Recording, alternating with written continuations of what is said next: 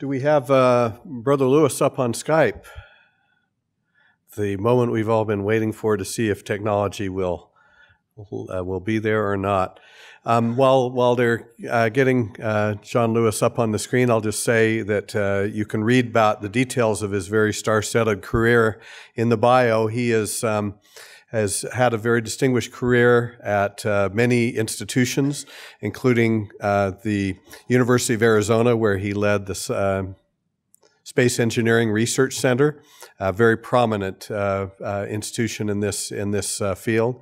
He's taught at MIT, at the California Institute of Technology, and at Tsinghua University in China. He is now president of the Deep Space Industries, which is very involved in the prospect of asteroid mining. And in fact, he recently at my institution, IHMC, he's been down there at meetings looking at the future explorations that might support those kinds of activities. I got to know John, interestingly enough, at my place of work, where we had a visit from the Vatican astronomer named Guy Consolmagno. He gave some very interesting talks on science and religion. And I read some of his books before he came, and he happened to mention something in there. He said that was very interesting. He'd interviewed a lot of young people who were scientists and techies, as he called them, who and asked them about their feelings about religion. And most of them were very open-minded to religion, and said something very interesting, though, that there were two religions that they would not consider investigating further. They just couldn't take seriously. They were Scientology and Mormonism. Brother Consul, I'll call him brother because he's Brother Guy, is what he goes by, then commented, he said, I found that result very interesting because I don't know of any scientist who has the least respect for Scientology. On the other hand, I have a lot of very good friends who are techies who are Mormons.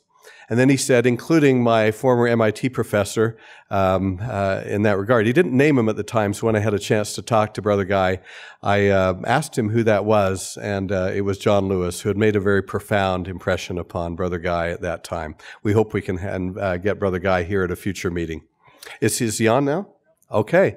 Let's now switch to John Lewis, who's going to give us the scale of the universe in space and time, if I'm not mistaken. And John, welcome. First, in the ancient world, the general concept was that Earth was the center of creation. The heavens were the night sky as seen by the naked eye from Earth's surface. And it was tacitly assumed that that night sky was a local and Earth-fixed phenomenon. The cosmos that they imagined, in the Greeks and the Hebrews, was probably some thousands of kilometers in extent. It was a very intimate little universe. It was a spherical volume centered on Earth, containing the Sun, the Moon, and the known planets, which were Mercury, Venus, Mars, Jupiter, and Saturn, 7 in number. These 7 bodies were generally pictured as being much smaller than Earth and very close by. They were all assumed to travel around Earth, which was fixed and immobile at the center of the cosmos. This set of 7 wandering heavenly bodies were collectively called planets, from the Greek word for wanderers. This was regarded as a final and complete inventory, since 7 was a mystical number. And those of you who are familiar with the book of Revelation will realize that the number 3.5 was used to recognize broken perfection or disorder or chaos. Thus the recurrence of the concept of 3.5 years and so on in Revelation. In Latin, planets were referred to as stella errans, which means a wandering star or an unruly star, without any concept that Earth and the other planets of the solar system were bodies of a similar nature. The Earth, with a lowercase e, was literally the ground on which we stood, the sole fixed point in all of creation. And Earth, capitalized, is a modern conception that identifies Earth as one of the planets of the solar system, as a member of a family of related bodies and a fellow wanderer. in the sun's family, not as the center of all creation. These 7 planets wandered in complex and largely unpredictable, unruly, rule-less patterns across the sky. There was no room for planetary satellites, or also called moons, or asteroids. Comets, meteors, and meteorites, in this view, were not real material objects, but they were signs sent by God. Further, the 7 heavenly bodies must be perfect because they were heavenly, and they were therefore featureless celestial spheres. They were not composed of gross matter like the Earth. It was implicit that the creation of this tiny Earth-centered cosmos was a single creative episode or event. Our present understanding of the vastness of the universe is entirely a product of 20th century astronomical research, completely alien to the ancient mind. In fact, the universe as it is now understood is vastly larger than any astronomer of the year 1900 would have imagined. All ancient creation concepts were Earth-centered and local. They were stories of the creation of Earth. Everything else was either incidental or non-physical. Earth was not so much the center of creation as it was the only material body in creation. These conceptions persisted for millennia. There's a wonderful but sadly undocumented tradition that Thomas Jefferson, who was no mean natural philosopher himself, read of the 1807 fall of the Weston meteorite in Connecticut in Benjamin Silliman's American Journal of Science, and responded, quote, "I would find it easier to believe that 2 Yankee professors would lie than that stones should fall from the sky," end quote. As late as the mid-1800s, meteorites were commonly attributed to volcanic activity. Meteorites falling in France, described in the literature of the time as being ejected from volcanoes in Sicily. The cosmos pictured in this way did not even include the stars. Until the 17th century, it was nearly universally accepted that the surface of the cosmic bubble, the black dome of heaven, was close to Earth and enclosed all creation. This firmament was a solid, firm dome surrounding our little cosmos. The stars were often described as pinholes in the firmament that admitted light from the celestial realms above into our tiny cosmos. The Latin word firmamentum conveys no sense at all of vast spaces and countless other suns and worlds. The word meant a support, a framework, or a prop. It was a structural element. The dome of the sky was just that, a dome. To the ancients, therefore, the heavens were not a vast and boundless realm of worlds without number, but it was a local envelope that surrounded the earth and implicitly also its 7 accompanying wanderers. Calling this an account of the creation of the universe is a historical absurdity. Not all the Greeks shared this conception. It was certainly the majority opinion. Some imagined stars to be other suns, each with a cosmos of its own, with these various cosmoi, the plural of cosmos, packed together like a barrel full of bubbles. But Aristotle, who always had the last word on everything, argued that such bubbles had to be spherical, since, according to Plato, the sphere was a perfect shape, and everything in the heavens was by definition celestial, and therefore perfect, and therefore spherical. However, Aristotle pointed out, spheres cannot be packed together so as to fill space. Therefore, if there were other cosmoi, there would have to be a void in the interstices between the various bubbles, and that was impossible under Aristotle's principle that nature abhors a void. Thus, it was impossible for the stars to be other suns with their own families of planets. Notice that all of the governing principles here, the perfection of spheres, mystical numbers, the abhorrence of voids, were nothing more than the wisdom of men. They were not based upon observations of the universe, and not even in principle testable or verifiable. The authority of Plato or Aristotle took precedence over observation. Aristotle's writings were adopted and taught by the Church and shaped the interpretations of Scripture for centuries to come, and thus our understanding of sacred Christian texts was made to conform to pagan philosophy. If we were to define the universe as meaning everything that exists, the Hebrews and Greeks would have pictured it as referring to earth and possibly also to the realm of the seven wanderers, but no more. Now,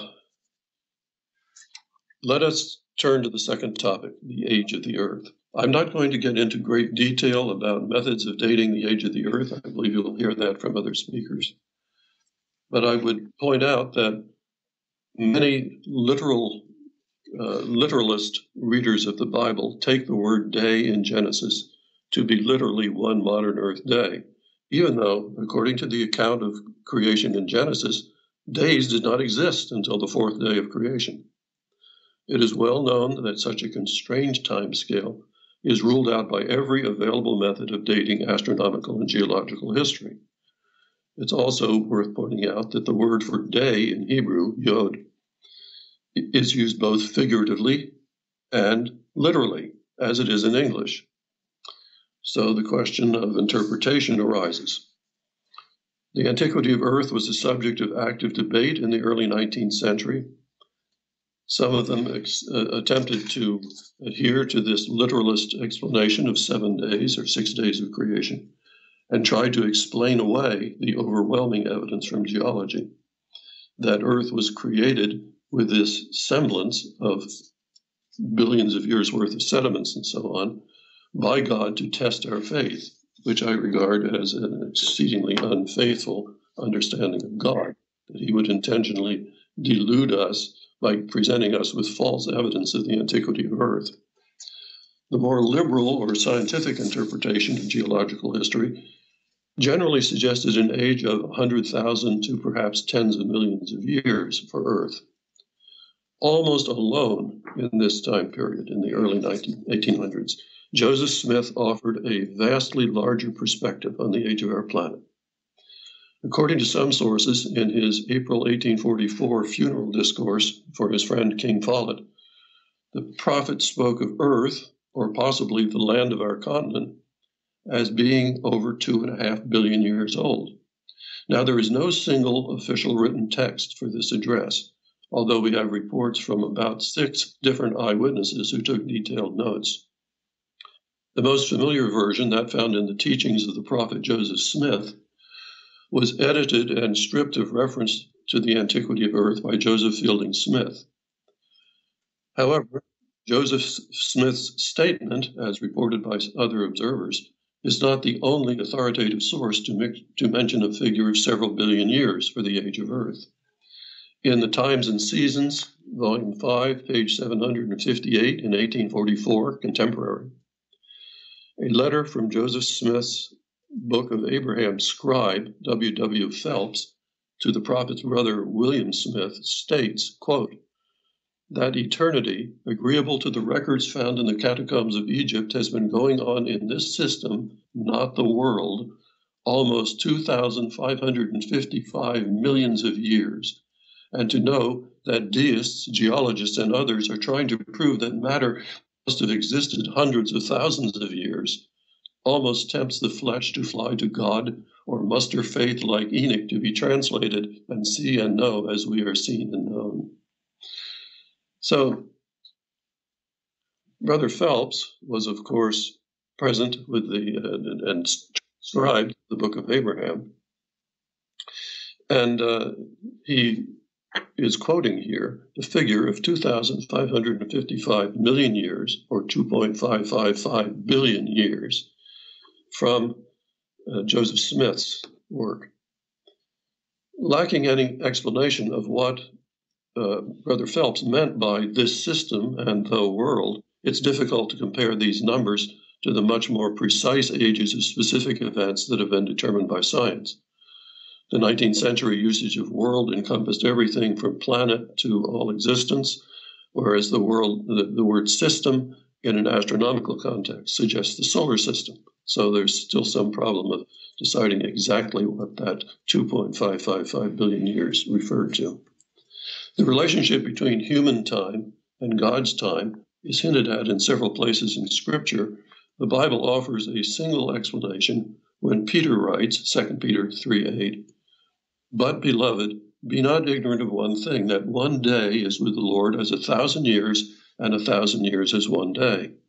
This certainly cautions us regarding the figurative nature of the measure of time, and suggests that God's time is enormously flexible compared to our earthly time.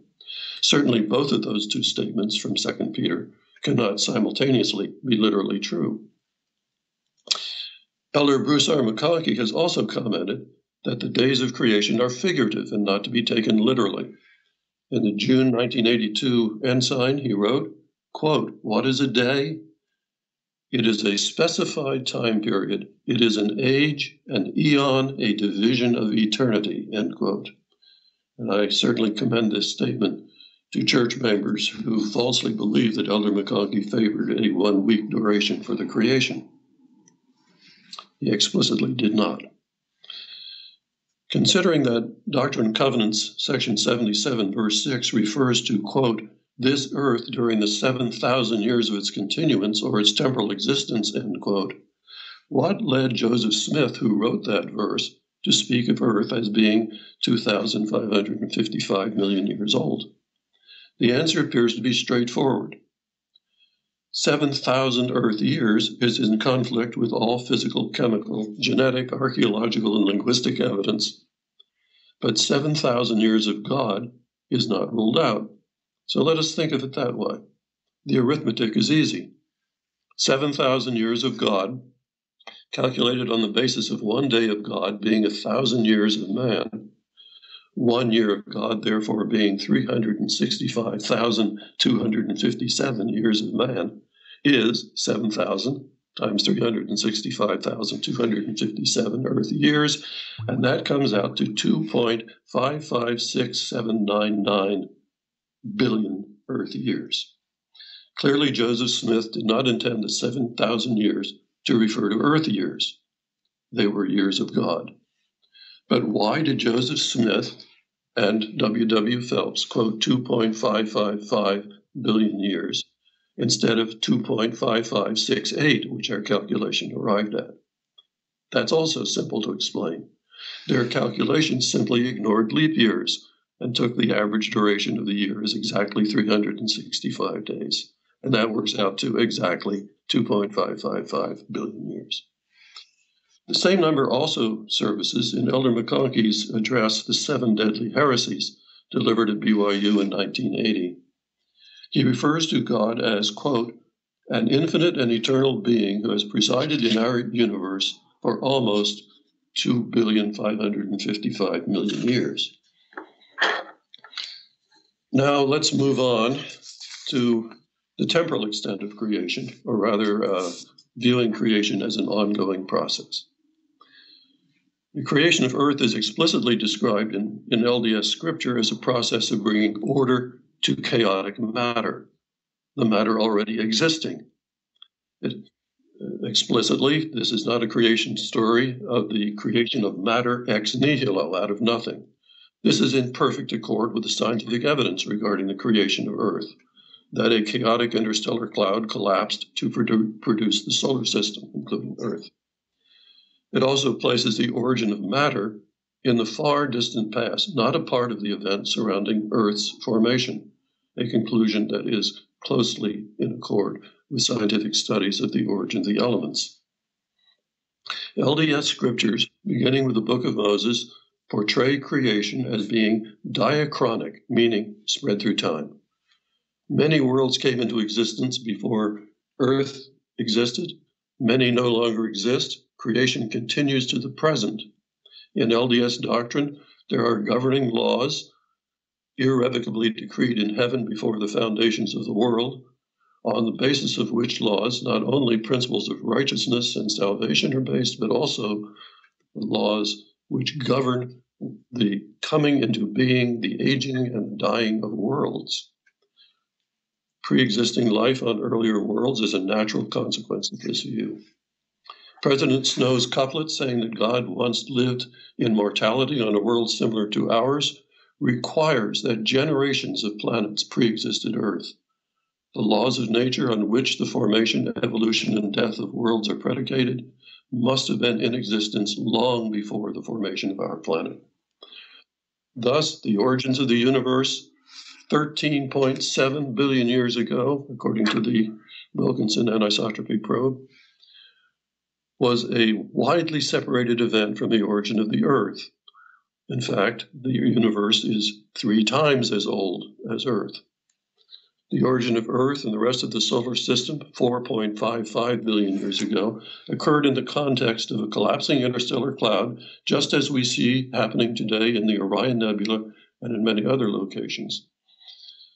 The formation of the solar system was accompanied by a simultaneous formation of thousands to millions of other stars and planetary systems in a starburst.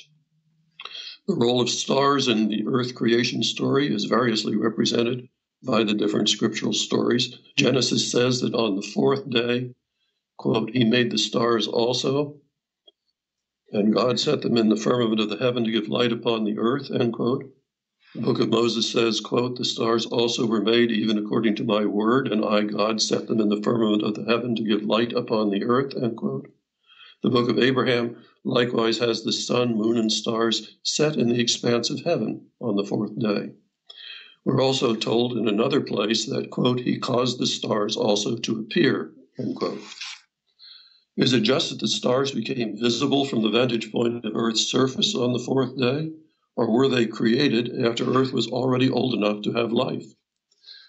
Interestingly, the astronomical evidence favors most stars being far older than Earth, but the starburst associated with the origin of the solar system would also have formed thousands to millions of nearby stars in the same creative episode, some forming a little earlier than the sun and some a little later. Viewing the heavens as the sky as seen from the surface of the Earth by the naked eye, a seer witnessing this origin of the Earth would have seen stars coming into being at the same time frame as the creation of the Earth. LDS scriptures conform very well to the reading of Genesis as the story of the creation of Earth.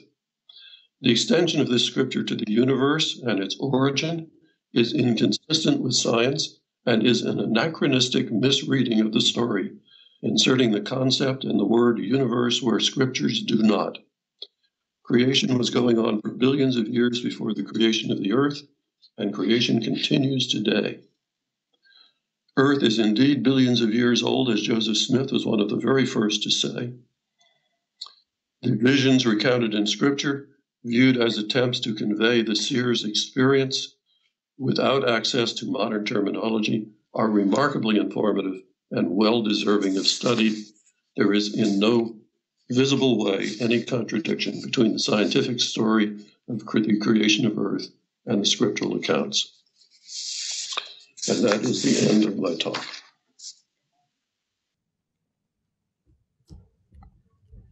John, can you hear me?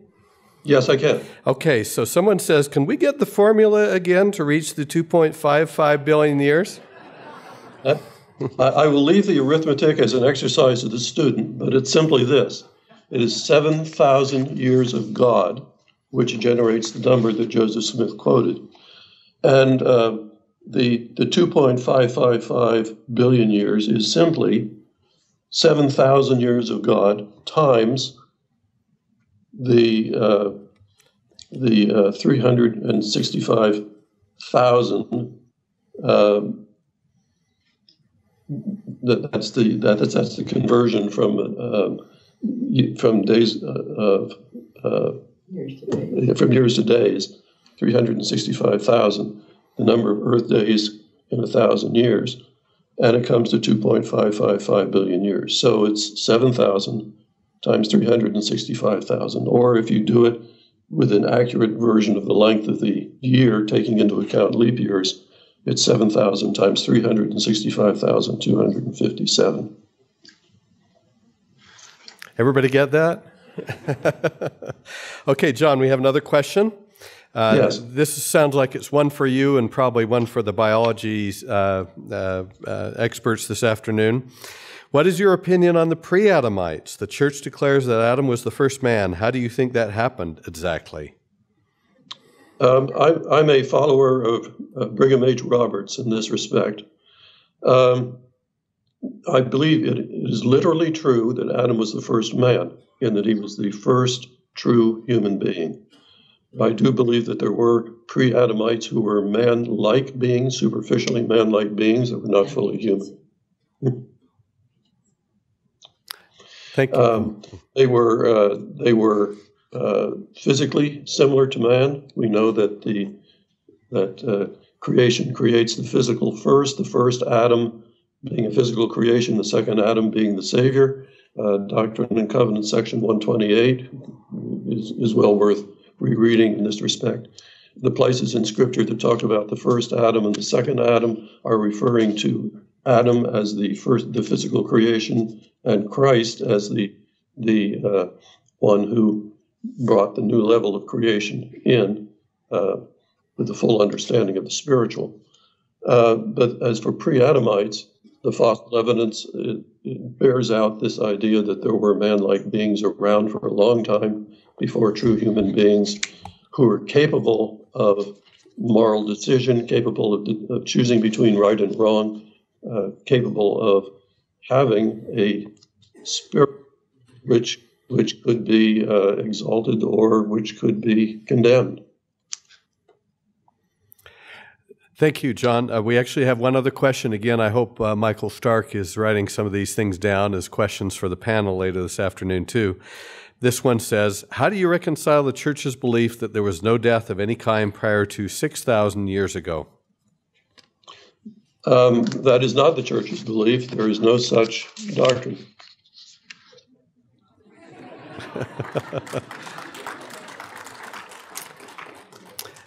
Okay, John, I think you've answered every question. Oh, go ahead. Let me elucidate that. There was no spiritual death before Adam. There was no one capable of spiritual death before Adam. The assertion that there was no death of any sort is simply in conflict with all observational evidence. And if we understand that the sequence of creation, there were plants on earth being eaten by animals, and those animals were dying before Adam was formed. So, I'm not concerned about that. Any final words, John? No, have a wonderful conference, and I'm now going to go back and get caught up on my sleep. The sun is just now coming up in New Zealand, and I'm going to behave in the opposite direction and close my eyes for a while. Thank you.